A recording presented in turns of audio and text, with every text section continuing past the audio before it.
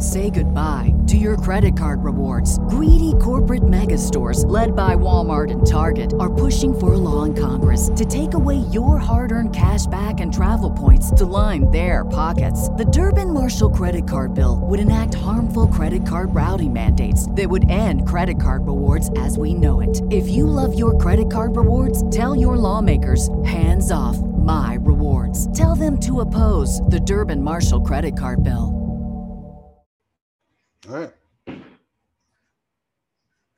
Welcome to this Social Suplex special on the Social Suplex Podcast Network. I'm your host, Danny Kukler, and I have a great guest for you guys today. I have the author of Way of the Blade, 100 of the greatest bloody matches of all time, and he's one of the DVD originals. I always mix it up.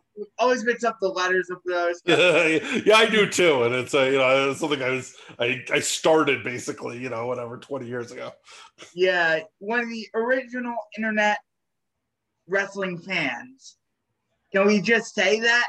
I mean, I guess it's not entirely inaccurate. Sure. I mean, I was selling mix videotapes of taped Japanese wrestling I got from a Japanese video store in Hayward, California, near my parents' house when I was a senior in high school on RSPW in like 1992. RSPW. So I guess that makes me about as original. I mean, I think there were people who were on Prodigy boards before I was on Prodigy boards. Right. So I think that there was like a micro generation before my generation, guys like Bob Ryder and guys like that, who I think Bob Barnett. Yeah, Bob Barnett, sure. Those guys. But you're as OG as OG can get. Yeah. Schneider, great author. The book is fantastic. I'm on Bruno Sammartino and Tito Santana versus Adrian Adonis and Randy Savage, but I have the chapters open, and we're going to talk about some of these bloody matches today and how he got into the wrestling industry and all that good stuff today. How you doing, Phil? I'm doing good. Glad to be here. Appreciate you having me on. I appreciate you coming on and after your great appearance on Between the Sheets, of course. Sure. Yeah, I've been hitting and then I don't know if you've been listening. In addition to the book Way of the Blade, which is available on Amazon, there's I've launched the Way of the Blade, the podcast, which I've got. There will be 4 out by the time this gets released. 4 episodes. I've got one with my friend Eric Ritz from Segunda Caída talking about Killer Carl Cox versus Dick Murdoch. I've got one with Daniel Makabe, who's a tremendous professional wrestler of his own, talking about Daisuke Ikeda versus Yuki Ishikawa from Futen. Then I've got a 2-parter on the NWA Anarchy War Games matches. So the 2000, which I don't know, those are probably not matches that very many people have seen, but are truly incredible matches. I've got the first one with Reverend Dan Wilson, the leader of the Devil's Rejects. And then the second one, which I'm going to finish editing tonight and put out, will be out Thursday. So I'm sure by the time that this gets released, with Reverend Dan Wilson and Jeff G. Bailey, about the heel versus heel war games, Devil's Rejects versus NWA Elite, which is an amazing match and a really great podcast. I mean, those guys have so many insane stories about like that era of Cornelia. It's a very niche thing with the era of Cornelia, Georgia independent wrestling, which is one of the coolest things ever. And I've got that sounds fantastic. I've got an enormous guest, which I won't say who it is, but I've got an enormous guest lined up for my next one after that. One of the biggest people in the current professional wrestling industry. So that's rolling too. The book's rolling. It's going well. It's selling well. I just signed the contract for book number 2. So I'm keeping this whole thing rolling. Yeah. You are a fantastic author. This is a fantastic book. I suggest any pro wrestling fan read it. How did you sort of swirl this thing into book form? I've been writing, reviewing and writing about wrestling pretty consistently for over 20 years now, significantly, almost 25 years. And I don't know, Segunda Caída, which is the blog that I run with my buddy Eric, and so we have some other people that write for it. We put out something new every week, every day. So every day we've got a new review of some different obscure corner of the wrestling world. This weird indie show, this lucha show in front of 25 people, this match from France in 1964, or whatever. We put out something new every day. And the publisher of this book, John Snowden, who wrote a Shamrock biography, which is amazing. He self-published, and he's written some books for other publishing houses, and he decided to self-publish the Shamrock book and had some success with that, and kind of wanted to sort of branch out a little bit. So I kind of just pitched him an idea.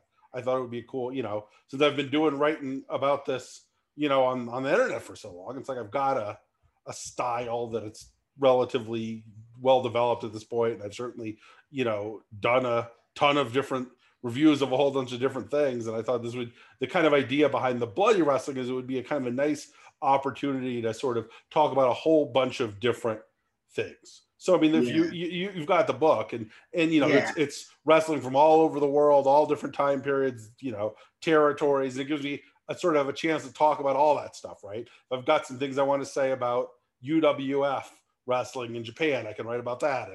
Wrote about All Japan. I wrote about Lucha. I wrote about independent wrestling. There's a WrestleMania match in there, and then there's matches that are in front of like 25 people.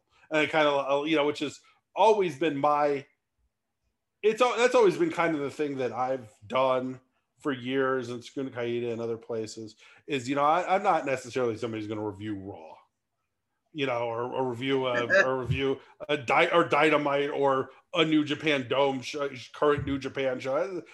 That's not the thing I do. I'm the guy who digs in the crates. I'm the guy who's in the weeds, and I'm saying, everybody likes this Okada match, but it was really good. This match with Mickey Knuckles in it from a couple weeks ago in a garage somewhere in Indiana, or that's the thing I do is I get in there and everybody's got an opinion on Roman Reigns. I don't really have a particularly large opinion on him. I'm going to tell you, I'm going to get a little deeper. I'm going to get a little more in the weeds. I find that stuff more fun, showing people stuff that they may not have heard of or not have seen.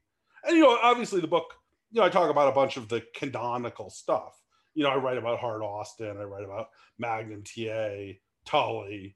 There is the stuff in there that would be, Last Battle of Atlanta would be in there in any sort of book about something like this. But, it's alongside El Pollo versus Commando Negro. Right. It's alongside MS1 versus Sangre Chicana. Well, MS1 Sangre Chicana is the greatest professional wrestling match of all time. So that's got to be in any book like that. El Pollo Commando Negro is a match where a guy's dressed in a chicken suit and he bleeds all over it. That may not be the greatest match of all time, but maybe it is. Right? Maybe that's the coolest thing you've ever seen. So that's kind of my idea behind it, was I was going to give an opportunity to do different things. Yeah, and your book really runs the gamut on every style of wrestling, in every sort of gamut of wrestling in the world. It starts off with French Catch, which is a recent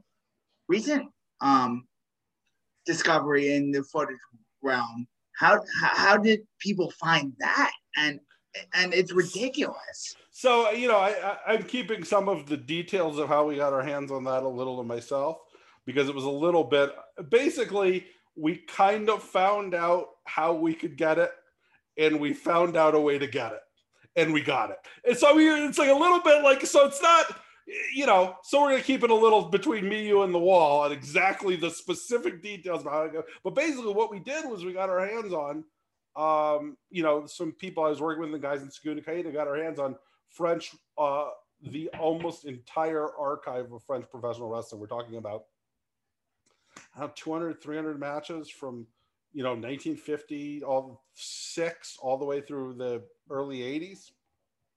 And this is basically all stuff, virtually all of it, new to anybody who wasn't French in 1962, right? Like the people who watched on television in Nice in 1962 saw it. But outside of that, nobody's really seen any of this stuff. So what we've been doing over the last, maybe about the last year or so, a little more than that, is every Tuesday on the blog, we review a couple of new matches, usually two. Sometimes they're two television shows, basically. Sometimes the show is just one match. Sometimes it's a couple of matches. We review two shows. We put them up on YouTube for everybody to see them. And it's always a completely, virtually completely new. I think maybe there were 10 matches that were on YouTube of all this stuff beforehand. So, one YouTube page had it. So there was a couple stuff. So it was like enough to know that it was really good.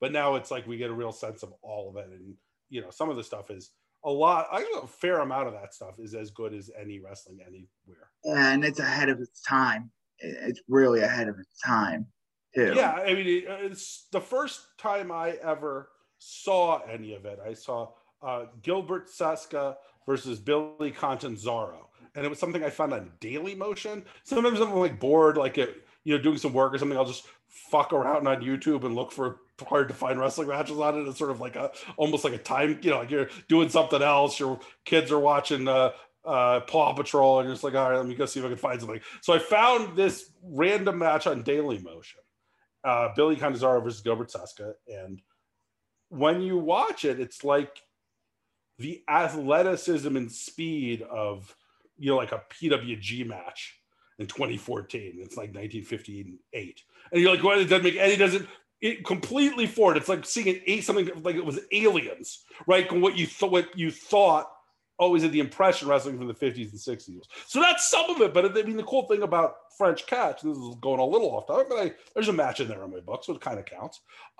Is that it's not all that, right? So there's that, but there's also like really, really, really stiff brawls, and there's really elaborate sort of character stuff, Quasimodo and Spartacus, and just all of these like very out there. I mean, the match in the book is Dr. Adolf Kaiser, who is a German psychoanalyst, like a guy who's basically playing a Nazi in 1957 France. And 1957 France playing a Nazi, that's like in that audience, there are people whose family were killed by the Nazis. That is not distant history. That's right in there. That's like recent like 9/11 territory. Yeah, it's like it'd be like doing a 9/11 terrorist character in a New York indie in February 2002. I actually I went to a JPW show once in like 2002. Where there was a guy, Fat Frank, who was the JAPW promoter. Oh yeah, Fat Frank, legendary figure. Was wrestling a guy who was working the Sheik and the final and he like right after 9/11. I think the end of the match was he threw powdered anthrax in Fat Frank's face. No. They're like, it's anthrax. No. Like, oh my god! And that was like Bayonne, New Jersey, right? That was right outside the you could see the husks of the Twin Towers from the arena. So so a little like that. So it's like back then it was like the cool thing about it, especially which you don't necessarily see if you're seeing kind of a random couple matches here or there which show up on YouTube. When you watch all of it, like we've been watching, you really get to see the sense of evolution and different styles and different really great wrestlers. I mean, there's a guy, Le Petit Prince. I don't know if he's named after the children's book or the children's book was named after him, but Le Petit Prince, who is basically 1960s Rey Mysterio Jr. Like has 1994 Rey speed and moveset. It's like unbelievable. Like you don't even know what you're watching. It's like somebody transported Ray Jr. Not like current awesome Ray Jr. with bad knees. I'm talking about like Ray Jr. from like 1994, like 1994, 95 Ray Jr. in France. And there's so it's very cool. It's like it's as a guy who kind of likes one of the things I like the most is finding new shit. It's like it really was Christmas when we were able to get our hands on all this stuff. So if you're interested, Segunda Caída, blogspot.com. Segunda.blogspot.com. Every Tuesday we put up new shit. You've convinced me now. The new holy grail though is the Killer Cox Dick Murdoch blindfold match. Right. Yeah, that is the new holy grail, and I want to see it. And there's these two guys will beat the living crap out of each other, and it's blindfolded. So they'll have no idea they're beating the crap out of each other. Yeah, and you just know that's just sitting somewhere in a box in Stamford, Connecticut. Uncatalogued. Oh, God. Good God. Some of these matches I was reading about, like the Jerry Lawler Dutch Mantel, which I've seen actually because I do a podcast called Great Match Generator where I actually watch some of these great matches and actually review them with Matt from Markout Mountain, and we actually watch like 4 great matches from the Greatest Match Ever project, and that Jerry Lawler Dutch Mantel match is so good. Yeah, it's cool. It's not, it's a barbed wire match, but it's not like it's not like a barbed wire match. It's like a boxing match. Right. It's not built around bumps as much as it's built around, like, what it does is it limits the geography of the ring in kind of interesting ways. So it doesn't allow like more like a cage match. Yeah, it's more like a cage match. And exactly. And so it doesn't really, can't do a lot of rope running. So it tightens the ring and a fair amount about what they can do, because even you can see a lot of the matches, those guys like very, very wary about going backwards and being pushed into the barbed wire. Like basically, like if you were actually having a wrestling match in barbed wire and real, it's like the only thing you'd be trying to do is get poked by the barbed wire. So what it does is it kind of makes it like it's like a fist fight in a phone booth, because the geography of the match is so limited. These guys basically just tee off on each other. Yeah, it's great. And it's funny, it's like I probably have used, when you write as many things as I've written over the years, it's like you sort of repeat the same tropes over and over again. And I've probably used Lawler, Mantel, fist fight as an adjective to describe great punches in wrestling matches probably 100 times. Like, oh, this wasn't as good as Lawler Mantel, but it had a Lawler Mantel-ish kind of thing. So it's like one of the things I was rewatching that match. I was rewatching that match for the book. It was just like, oh yeah, this is what I was talking about. These two guys. What was the most surprising match you rewatched and you thought, man, I was not expecting this to be good, but it was really good? Well, I had an idea, I put the list together. So I had an idea of, what I knew was great and what wasn't. I'm trying to think of, Magnum TA Tully Blanchard was a match, obviously, with an incredible reputation. And certainly something I'd probably seen a half dozen times before, but something I had not seen in a long time when I rewatched it. So it was something that kind of was on the list just because, of course it's going to be on the list. But that was something that, it really blew me away when I watched it again. I was like, God, this is good. And it's like, sorry. And it's such like it's such like Magnum TA is sort of this really virtuous figure in 80s wrestling. I imagine I'm a little older than you. And that period. Yeah, I'm 25. So I'm a lot older than you. So that period was a period that I grew up watching, TBS, WTBS wrestling, was the wrestling that I watched as a kid. I grew up in California, not in the South, so I didn't go to shows, but, I had cable. So I watched, was watching, TA was this figure, like of this virtuous figure. And it was like watching this, almost like watching somebody descend into hell. It was like watching Death Wish or something like that. One of those movies where Charles Bronson's whole family gets killed and he goes around just murdering people. And watching Magnum TA in that match was like that. Was like, watching this guy lose his soul to try to kill Tully Blanchard, or jab a wooden stick in his eye, and like it was really harrowing in a lot of ways that I did not remember that. When I watched it on a videotape. From the not Blockbuster video, because Blockbuster video didn't have the good wrestling videos. You had to go to like the, just like the local owned video store somewhere, find where they had the good wrestling games. When I watched it then for the first time, don't think it affected me in the way it when watching it again. Right. I mean, this is really, because you had the context now. Or just, it's just like, the idea of who Magnum was, what he represented, and what this was. And, like I had so many, it's like one of the worst things about current wrestling, I think, is this sort of every match has to have this overly emotional story where Johnny Gargano stares in his hands and goes, "What kind of monster have I become?" That kind of shit. It's awful. And this was that story, but actually like not with that kind of overwrought, melodrama. Yeah. But just like this was what was going on here. This was Magnum TA becoming a monster, but he wasn't. He wasn't looking at his hands with terror or whatever that shit that NXT show. wasn't what was going on here. Right.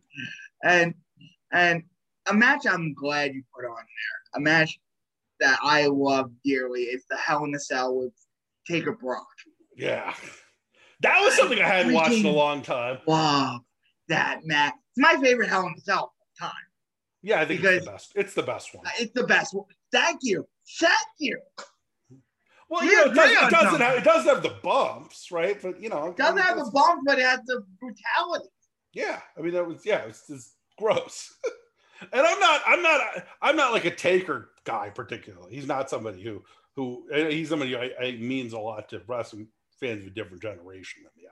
He's not somebody who means a ton to me. It's fine, but I mean this I think was his like his masterpiece. Was the best match he's ever been in, and Brock at that point was just like nobody's ever reached that level in that first year. Just a phenomenon. Yeah, he's somebody his stuff is. I mean, I still really enjoy him, but he's a different point, right? His stuff is. This was when he was coming in. It was like you'd never seen anything like this. He was just ripping through everybody, and this is him just tearing the top of the Undertaker's head off. That match is great, and yeah, I think it doesn't have the moment of like the Foley match or the Shawn Michaels match. But it personifies what Hell in a Cell should be. Yeah, it's cage match. It's a brutal cage match. Off cage match with a lot of brutality, blood squirting everywhere. I'm like, yes, everywhere. This is what I want in wrestling. Yeah. Heyman does a really gross blade job in it. And it's just like Heyman does a gross blade job in it too. Yeah, I remember that. He's that match is. That was that weird period of the WWF where they just went like all in on it. It's like every other show is just going to be like the ring is going to be soaked. Yeah, it was kind of a strange thing after.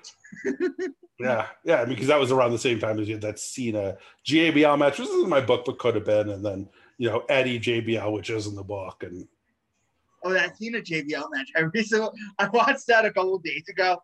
Oh, that was blood soaked. Yeah, if this was the bloodiest matches rather than 100 of the greatest bloody matches, it's like a different thing, right? That definitely would have made it. And it's so hokey with JBL like, I win, and just throwing the truck thing anywhere. I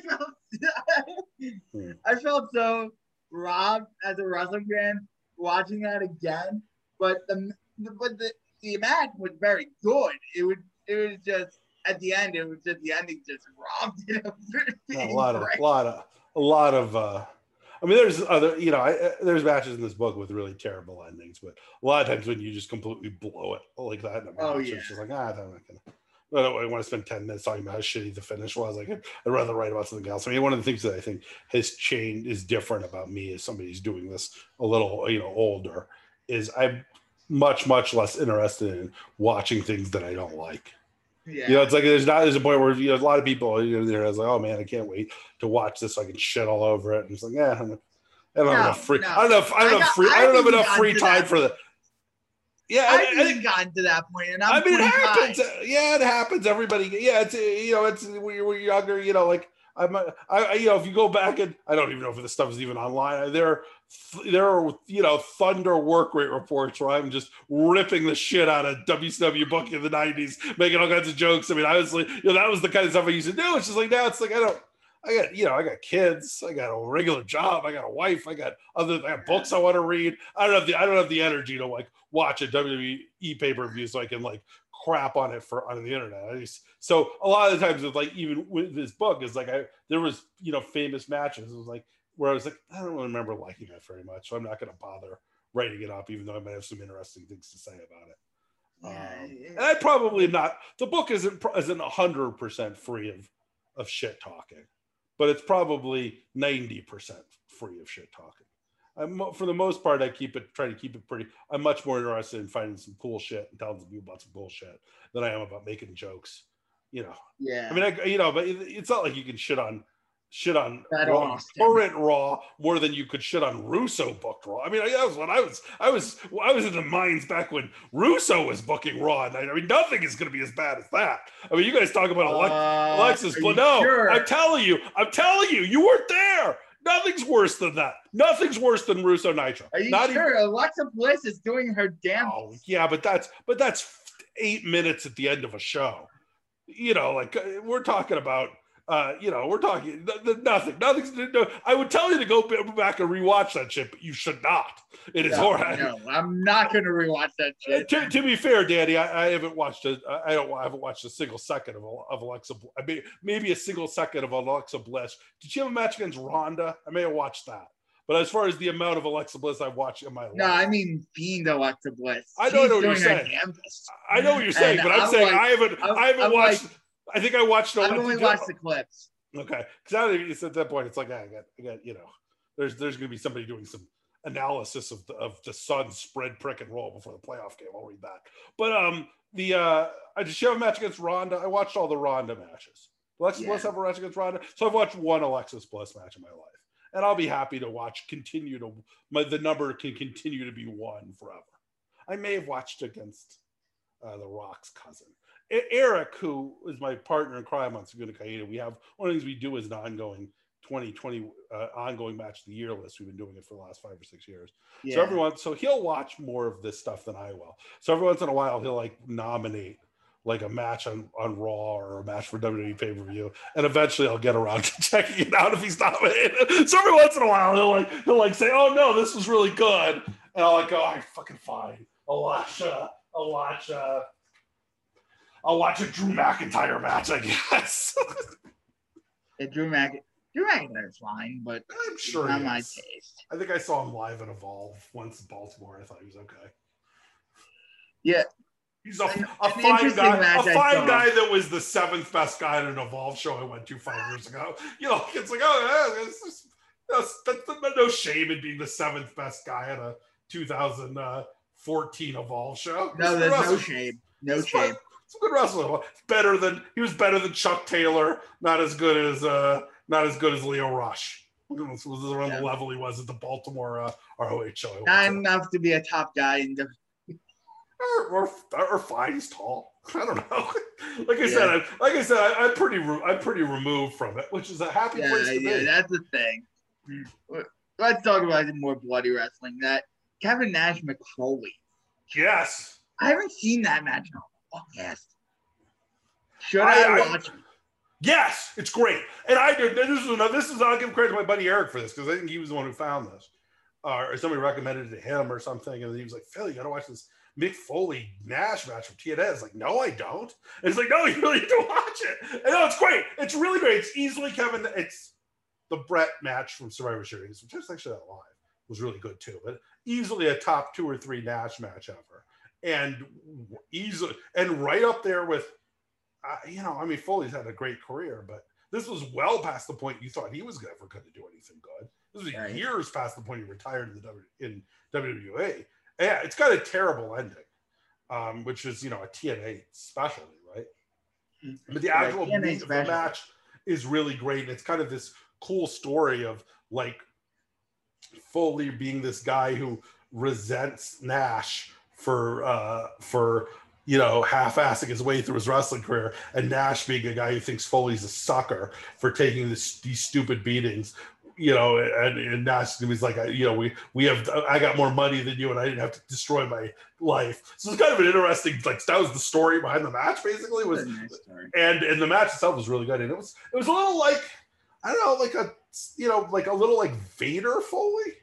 I mean, that was the match that it reminded me the most of. Where it's like Foley's taking this like really, really, really stiff beating, and then firing back, and then both guys start bleeding, and then the finish of like a run-in with Tracy Brooks or something. The finish was awful, but the actual stuff leading up, the actual match itself was really, really good, and in a way that like a perfect thing for this book. Where I was like, anybody remember this Mick Foley Kevin Nash match from TNA 13 years ago? Probably not. But it's awesome. Everybody should go check it out. And I'm not a guy who's necessarily, like I said, I don't know if that may be the only TNA match on this in the book. That's a blind spot for me. I had one of the guys I used to fight when I used to box was a cable guy, and he got like back in the last days you could get like stolen cable. He got me like a stolen cable box, and I watched all the first 2 months of TNA pay-per-views for free on my buddy's stolen cable box. Before that, but that was pretty much it. Like, it wasn't like I remember a fair amount about like the first 6 weeks of TNA. It's like I remember they brought in Wolfie D from PG-13, working like a goth gimmick, and that was kind of cool. But outside of that, I was like, and as soon as they stopped running the Nashville Asylum, I was pretty much out and remained out for the entire remaining run of the whole promotion. But yeah, we had a fun Ken Shamrock match on like the third show. I think I remember vaguely. Headhunter A versus Headhunter B. I didn't even know this match happened. Okay, this was this is a generation. Say goodbye to your credit card rewards. Greedy corporate mega stores, led by Walmart and Target, are pushing for a law in Congress to take away your hard-earned cash back and travel points to line their pockets. The Durbin-Marshall credit card bill would enact harmful credit card routing mandates that would end credit card rewards as we know it. If you love your credit card rewards, tell your lawmakers, hands off my rewards. Tell them to oppose the Durbin-Marshall credit card bill. This is like that IWA 90s IWA deathmatch. Oh yeah, the deathmatch promotion. Yeah, it was a big like early tape trader thing. Like you'd always get when people started trading tapes, they'd always get a wing tape, or they would always get like an IWA King of the Death matches. Because it was the shit. I knew of IWA King of the Death matches because I knew of that tournament. Right. So that would always I didn't know the Headhunters faced off. What? Yeah, the only time they ever did, right? And it's a crazy match because the Headhunters is just a weird thing. Like they're like like I think I remember writing in the book. It's like more like a thing some kid would make up in their bedroom. Like if they're like making up wrestlers playing with wrestling buddies, and one of them it's like they're identical twins. They look just like Abdullah the Butcher. And they do moonsaults. It's just like it's like doesn't sound like a real thing that exists. It sounds like some thing a 11-year-old would make up. But yeah, it's a couple of Puerto Rican identical twins look like Abdullah the Butcher who do moonsaults, and this is them stabbing each other head with pieces of glass. I wouldn't say it's great, but it's really great. Like it's like I would love to watch it. It's definitely more of a vibe than like an amazing wrestling match, but it's a vibe, man. Those guys are nuts, and the crowd gets really into Headhunter B and just starts chanting B, which is pretty funny. B. Yeah, not like you can't tell these fucking two guys apart. They look exactly the same. I don't know how you pick which one of them you're gonna be rooting for. But yeah, well, I think it was A or B. One of them's got a really, really great looking Alabama jam. Like crazy height for like 400-pound dudes. Yeah, that's what I remember about the Headhunters, watching like the music videos, like the early YouTube music videos. Their moonsaults were insane for 400-pound guys. They were like... They're really music video wrestlers.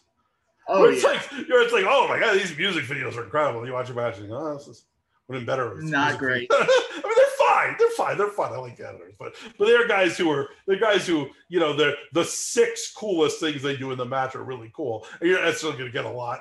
I mean, I don't know if you remember the Eliminators from ECW were a lot like that. Or as you put them on John Cronus. Yeah, you put some Eliminators highlights on some Alice in Chains or something like that. You're like, holy shit, these guys are the greatest fucking wrestlers I've ever seen. And then you actually watch an Eliminators match. You're like, oh no. Public Enemy? Yeah, Public Enemy. A lot of those ECW guys were like that. Where it's just like, yeah, put me. Rocco Rock was a good wrestler. He was a guy who, he had like a weird pre-ECW run as the Cheetah Kid, working as a fake tiger mask on New Jersey Indies. He was good. He's fine. He did some European stuff too. He's a good wrestler. Tiger was just okay. But yeah, Public Enemy were all like, I mean, a lot of ECW as a promotion for the most part, they had some really good wrestlers, but a lot of that stuff was like amazing video clips of stuff to an Alice in Chains song, and the matches itself don't hold up. I've got a couple. I think I've got 2 or 3 ECW matches in the book, which I think may underrepresent them a little bit, but so be it. I got Stairway to Hell. Taboo Salmon, you got Taboo Funk. You had the obvious ones. Yeah, I got I think Tajiri Carino's in there, which is a little bit of a later ECW deal. Yeah. You have Gangsta Thugs from Smoky Mountain, which is like a heated match. Yes, it's like that's a very heater match. It's basically wrestling as it's a World Star video is a wrestling match. Basically, it looks like a fight outside a Waffle House in Kentucky or something like that. And the gangsters, that doesn't age amazingly. That's some of that stuff. Oh no, but some of the yeah, but some of the stuff really does. Like in a way, like New Jack was a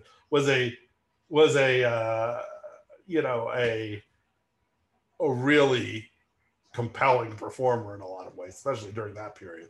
And there's something to be said for professional wrestling that gets emotional reaction from fans, even if the emotional reaction is racist and violent. But at least it's an emotional reaction. At least the fans are involved in what's going on in a real visceral way, as opposed to a lot wrestling now, you don't have that kind of emotional reaction anymore. I think you have the same number of IWA Mid-South matches and DCW matches in. Accurate.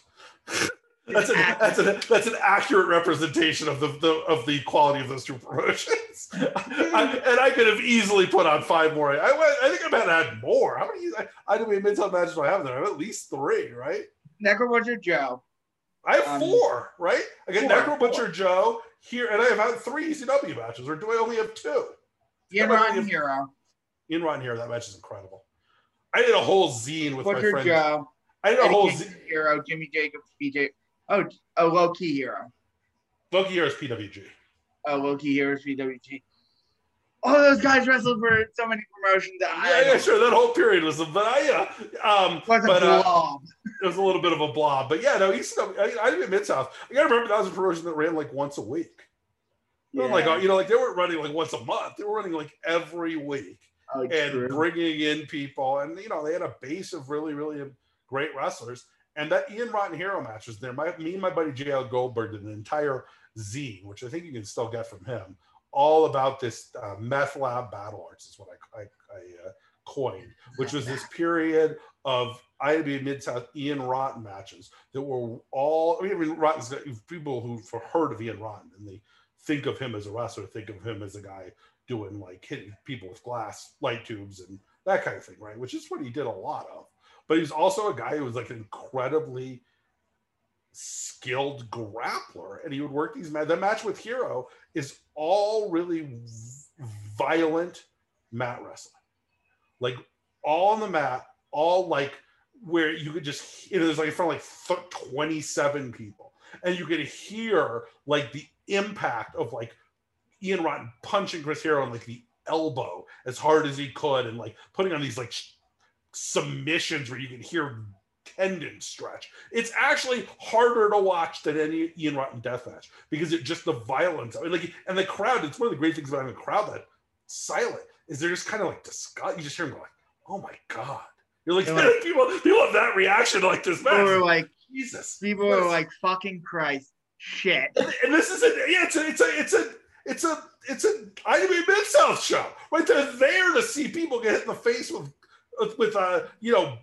bottles and shit, but you're just watching Ian Rotten take his knuckle and drive into the side of Chris Hero's temple. They're like, I don't know. I shouldn't even I came here to watch Mean Page get stabbed with glass. I don't have my stomach for this match. We're just like, so it's worth watching. I mean, all that Ian like Ian hard mat wrestling shit is incredible.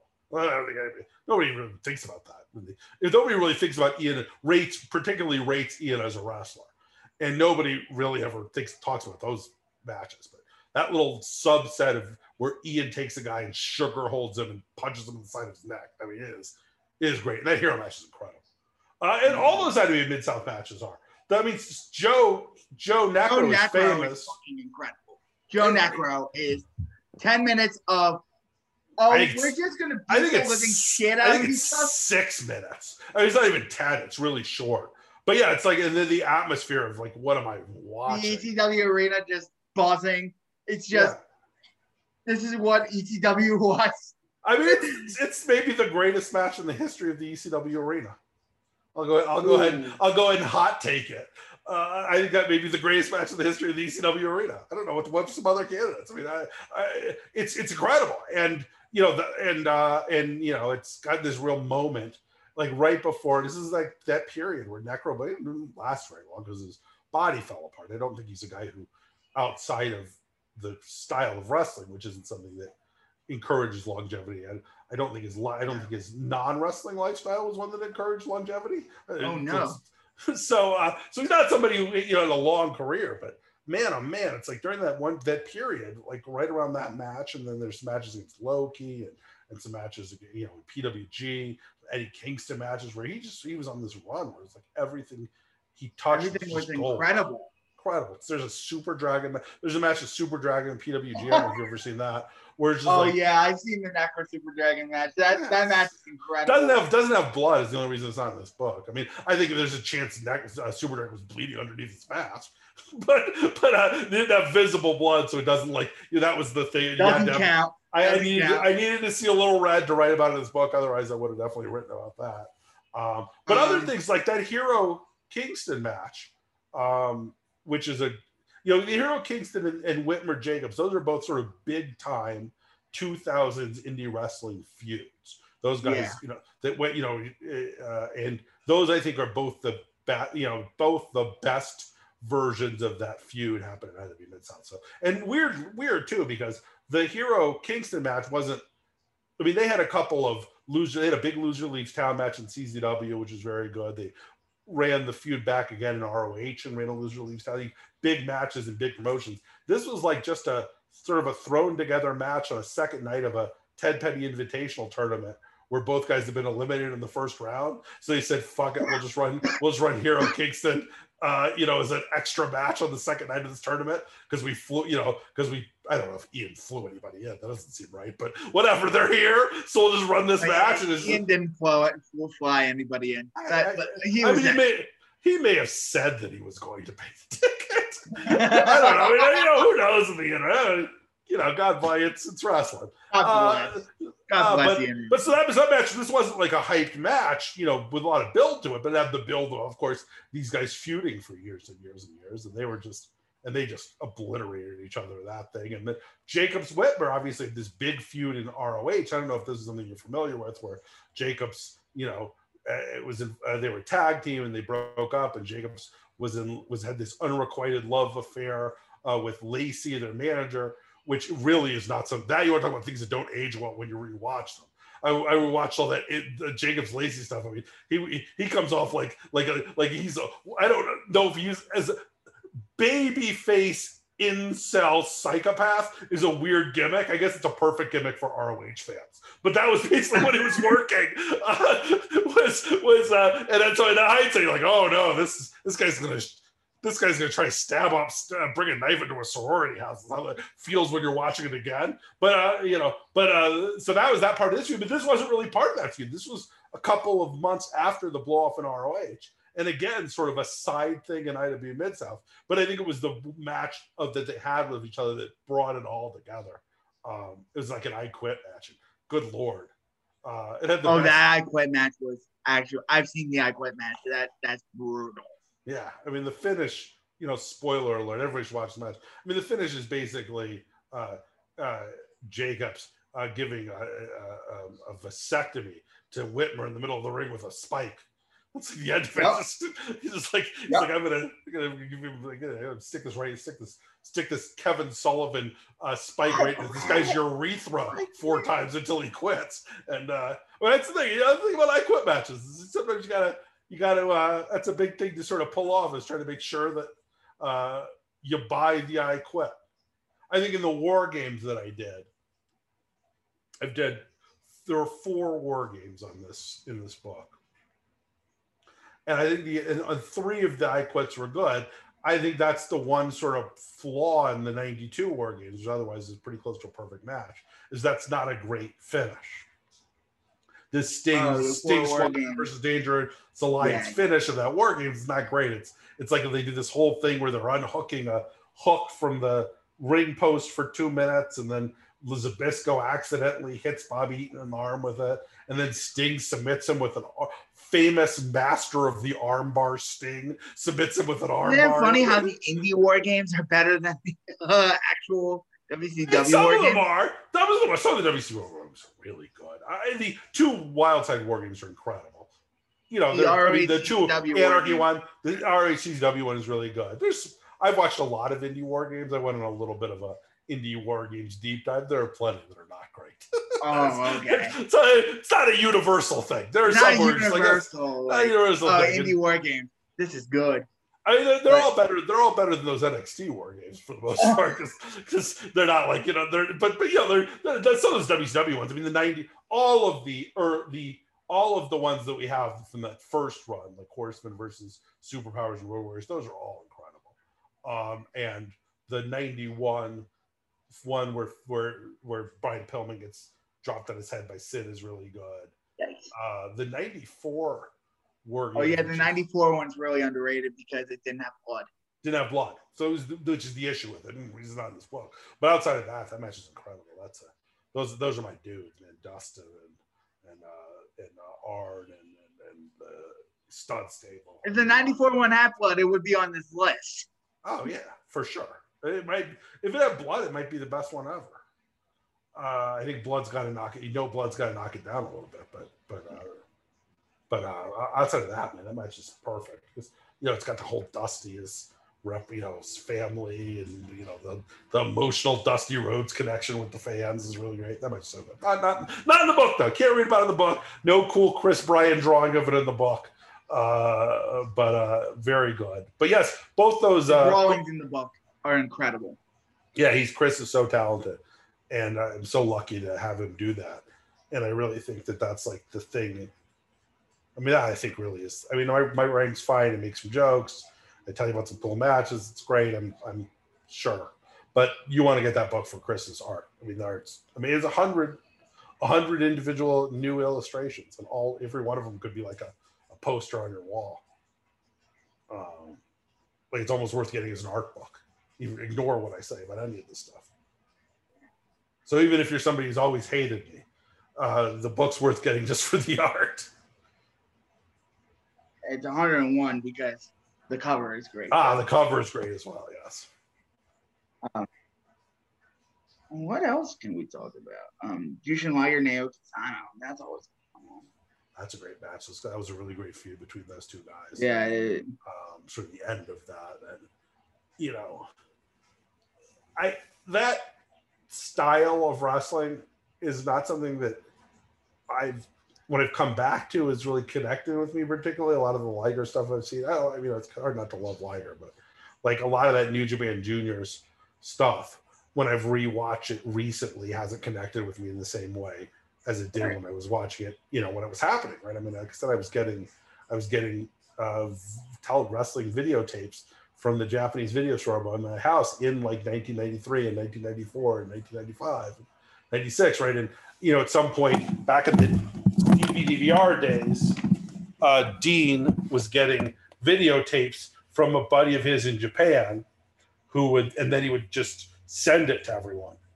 So we would just get a videotape once every couple weeks of just all this Japanese TV from this 90s period, all Japan. This is obviously before YouTube or any way that you could get the stuff easily, but we would have tapes. So this is all stuff, a lot of that stuff in the 90s I was watching concurrently as it was happening. And you would get like that, the thing you would be excited about was the Liger match or the Otani match or the Ultimo Dragon match. But when we watch a lot of stuff, it's just like, that doesn't connect with me the same way. This match is an exception. This connects with me in a way that those matches don't, because it really isn't about, you know, cool moves. It's about, you know, two guys trying to fucking massacre each other, which is what you want to see. I mean, it's like now when I watch War, it's like I want to watch the Chandler. I want to watch Chandler. I want to watch Takeshi Ishikawa. I want to watch Hara. I don't particularly want to watch it. If I never watched another Ultimo Dragon match in my life, it'll be fine. I'll live a happy life, never sing another one. No, you know, not too much of a, I don't want to throw too much shade at Ultimo, but they have zero interest in that kind of stuff anymore. And a lot of Ligers like that too, but not this. This is great. And those guys are, and Sano is one of those guys who had this really. Liger has that versatility that a lot of his contemporaries. Yeah. And Sano's a guy who had this great, really, really cool sort of like almost like a great character actor. When you look back at his IMDb, it's like, man, that guy has a lot of good fucking movies.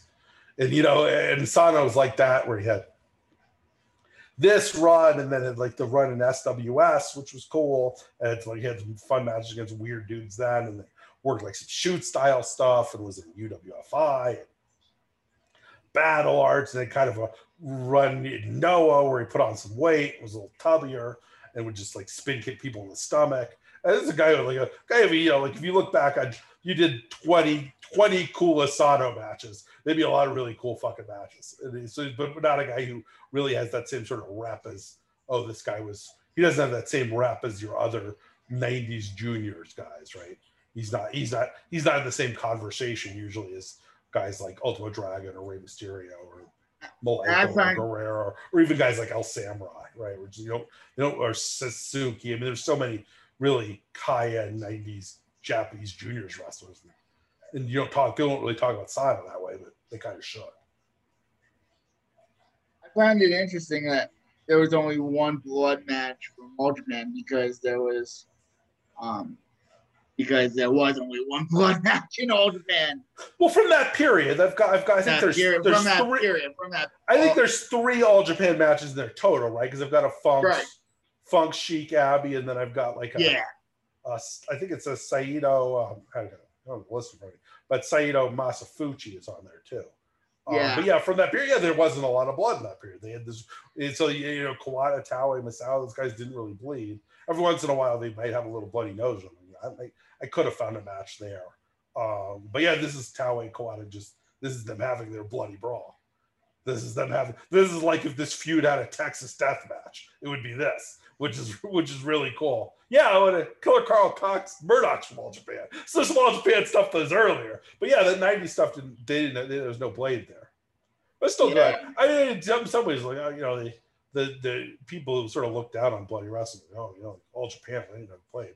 So yeah, they were also just, you know, it was a lot safer. Probably some of them, Masao took 5 less suplexes on his neck in a match and just cut his eyebrow a little bit. I mean, it might have ended up differently. I mean, that was such a violent style that, you know, they could have probably used some shortcuts and some BS and cut down a little bit, especially near the end of All Japan, where it really got like a little out of control with the suplexes.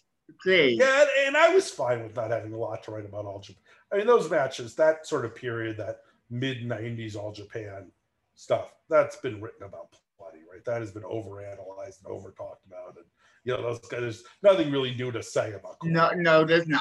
No, there's not. It's a little bit like I'm writing I'm writing a musical. I think I'm going to write about Bob Dylan. Has anybody ever written a book about Bob Dylan? It's a little like that. Musical?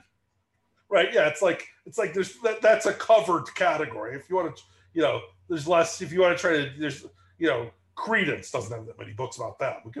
I'm going to find the Creedence a little more than I'm going to find Bob Dylan. As much as I love Bob Dylan, as much as I, you know, love that 90s All Japan stuff. But it's again sort of a thing that in some sense, you know, it's not something I have a lot of time for now. It's not something we've watched a bunch of found some cool handhelds that weren't really out there. So I've watched some handheld stuff of those guys, the matches that weren't sort of, you know, on TV that are kind of cool, but I haven't gone back and rewatched, you know, the, you know, big 94, 95. The famous date matches in a while. And which is, I'm okay with, right? Like it's I'll go back and watch it. Yeah, well, again, you weren't in the, you know, this wasn't, I think it's a little bit of an age thing, right? Like, you know, this was, I watched the big 94 match, that shit, when I watched that shit when I showed up at my video store in 94. And this was always in the midst of this being the canonical best wrestling ever. Right. When it was sort of being discussed as that. And so, you know, I don't, at this point, I just don't have a lot more to say or a lot more interested in revisiting. I probably what happened to Misawa did a little of that to me too, which is such harder to watch now. You know what I mean? Especially after what Misawa did. Killing himself. What happened to him? What happened to himself? It's that stuff is you watched it escalate. We watched it escalate in real time when it was going on, right? You watched them go from one insane suplex on the neck at the end of a match to one happens in 6 minutes in and means nothing, and you watch it kind of, you keep the chasing the bigger high. It's like they'd snort a little heroin at a party. At some point by the late 90s, they were full on, track marks up and down their arms kind of thing. And at that point, you just kind of, you sort of realized what was going on. And then obviously saw the consequences of it. And it got the earlier stuff. The memories of the party in 94 are a little tainted by the overdose in 99, 2000, 2001. You know what I mean? So, but which is, funny about a match that's got, some absolutely gross stuff. This book's got some gross stuff in it. This book had some gross. So, who am I to get up on my moral high horse and talk about the inevitable damage of this, where I've got like a CZW match where Danny Havoc gets thrown through 15 plates of glass off a scaffold. I was like, all right, yeah, sure. It is what it is, right? Or, Zona 23 dudes getting thrown through windshields. Yeah. Plugs for yourself. Do some plugs? Yeah. Okay. Well, the book, Way of the Blade, is available now on Amazon. So if you are listening to this podcast and have not picked it up, please go and buy it. I think that you will. It's got a lot in there to really like. I think you'll discover some stuff you haven't seen. My DMs are open on Twitter, by the way. If anybody gets the book and wants me to sort of Sherpa them to a match that may be hard to find. So anybody's listening to this and gets a copy of the book and says, you know what, where the hell can I find this Black Terry 6-man from IWRG? Holler at your boy. I'll make sure you get your hands on a copy of it. The Way of the Blade podcast is available on every podcast server except Apple for some reason, because Apple's podcasts, they did an update and they fucked their entire system up, and the people from Apple support continue not to respond to my emails. So right now it's not on Apple, but it's on every other way you get podcasts, and we link to Red Circle. The direct links are on Twitter. Every Thursday there's a new one of those out, and like I said, I got already out now as a big talk about the two-parter on the War Games is a lot of fun, and Jeff G. Bailey and Dan Wilson are such legendary, such wrestling characters in some ways. Bullshit and tell stories about that whole period. It's really cool. The Daniel McCott. I mean, all four. I'm really happy the way all four of those podcasts go up. And I'm going to do a new one every week for a while. I've got some that are already recorded. I've got some guests lined up. Like I said, the one not this Thursday, but next Thursday is an enormous guest that I'm not going to leak now, but one of the biggest figures in professional wrestling right now, and we're going to talk about some stuff. So that should be really cool. So and then segundakaida.blogspot.com, like I've been doing that now for 14, 15 years. Every day, rain or shine, there's a new post up about something. And every Tuesday we've been doing the French catch stuff that we talked about earlier. So people should catch up on that. I mean, so many cool matches. When we just every Friday we do New Footage Friday, where we dig through all of the, find something that hadn't really been out there in the world before and write about that. And that's really cool. Just a whole bunch of other stuff. So that's what I'm doing. But if you buy the book, because I got 2 kids and I have to buy new Target shoes for my son every 3 weeks as his feet get bigger. That shit adds up. That shit does add up. DJ D Cooks on Twitter, Social Suplex on Twitter, and socialsuplex.com is where you can find this podcast, and you find us on all podcast providers, podcast network. Apple too. Apple works for you, motherfucker. I think Apple works for us, but I don't even know if Apple works for us right now because Apple fucked with their podcasts. They fuck with their podcasts. I've stopped using them to listen to podcasts, and as a response to them screwing up my podcast, like fine, I'm deleting your goddamn podcast player from my iPhone, just loading up Spotify, where you can find the Way of the Blade podcast with no problem at all. So. Oh, I have found the Way of the Blade podcast on Spotify with no problem. I listened to the first 2 episodes with no problemo. No, go listen to the Wild Side ones, man. And did you watch those War Games matches? I haven't. You got to follow me. I posted links to both matches on Twitter. Okay. Those 2 Wild Side War Games matches are both awesome and so much fun. And my advice is watch them both, and then you can listen to the sort of story behind all of them. I mean, the cool one about the 2006 one, I think, is as good as any. I think what we do sort of an all-time match of the year list on Segunda Caída, where we have a different match, a list of what we think the best match of every year is. It's our 2006 match of the year. We think it's so far. I mean, we haven't watched all the matches from 2006. Right now, we have it as the best match in 2006. It's arguably one of the 10 best independent wrestling matches of all time. It's just incredible. 2007 match is a step below that, but also very cool, and also really cool because it's completely heel versus heel, which is something that I don't think you see very much in War Games. It's this group of evil psychopaths need to come in and take care of this group of evil psychopaths. So it's a lot of it's which is a fun stuff. And the Jeff G. Bailey and Reverend Dan podcast, which I'm currently editing and should have out tonight or tomorrow morning, just them telling all the different stories about how this whole feud was put together, and all the is really fun. Just listen. You can listen to those guys, talk. I can listen to those guys talk shit forever. So, yeah. And thank you guys for listening. Say goodbye to your credit card rewards. Greedy corporate mega stores, led by Walmart and Target, are pushing for a law in Congress to take away your hard-earned cash back and travel points to line their pockets. The Durbin-Marshall credit card bill would enact harmful credit card routing mandates that would end credit card rewards as we know it. If you love your credit card rewards, tell your lawmakers, hands off my rewards. Tell them to oppose the Durbin-Marshall credit card bill.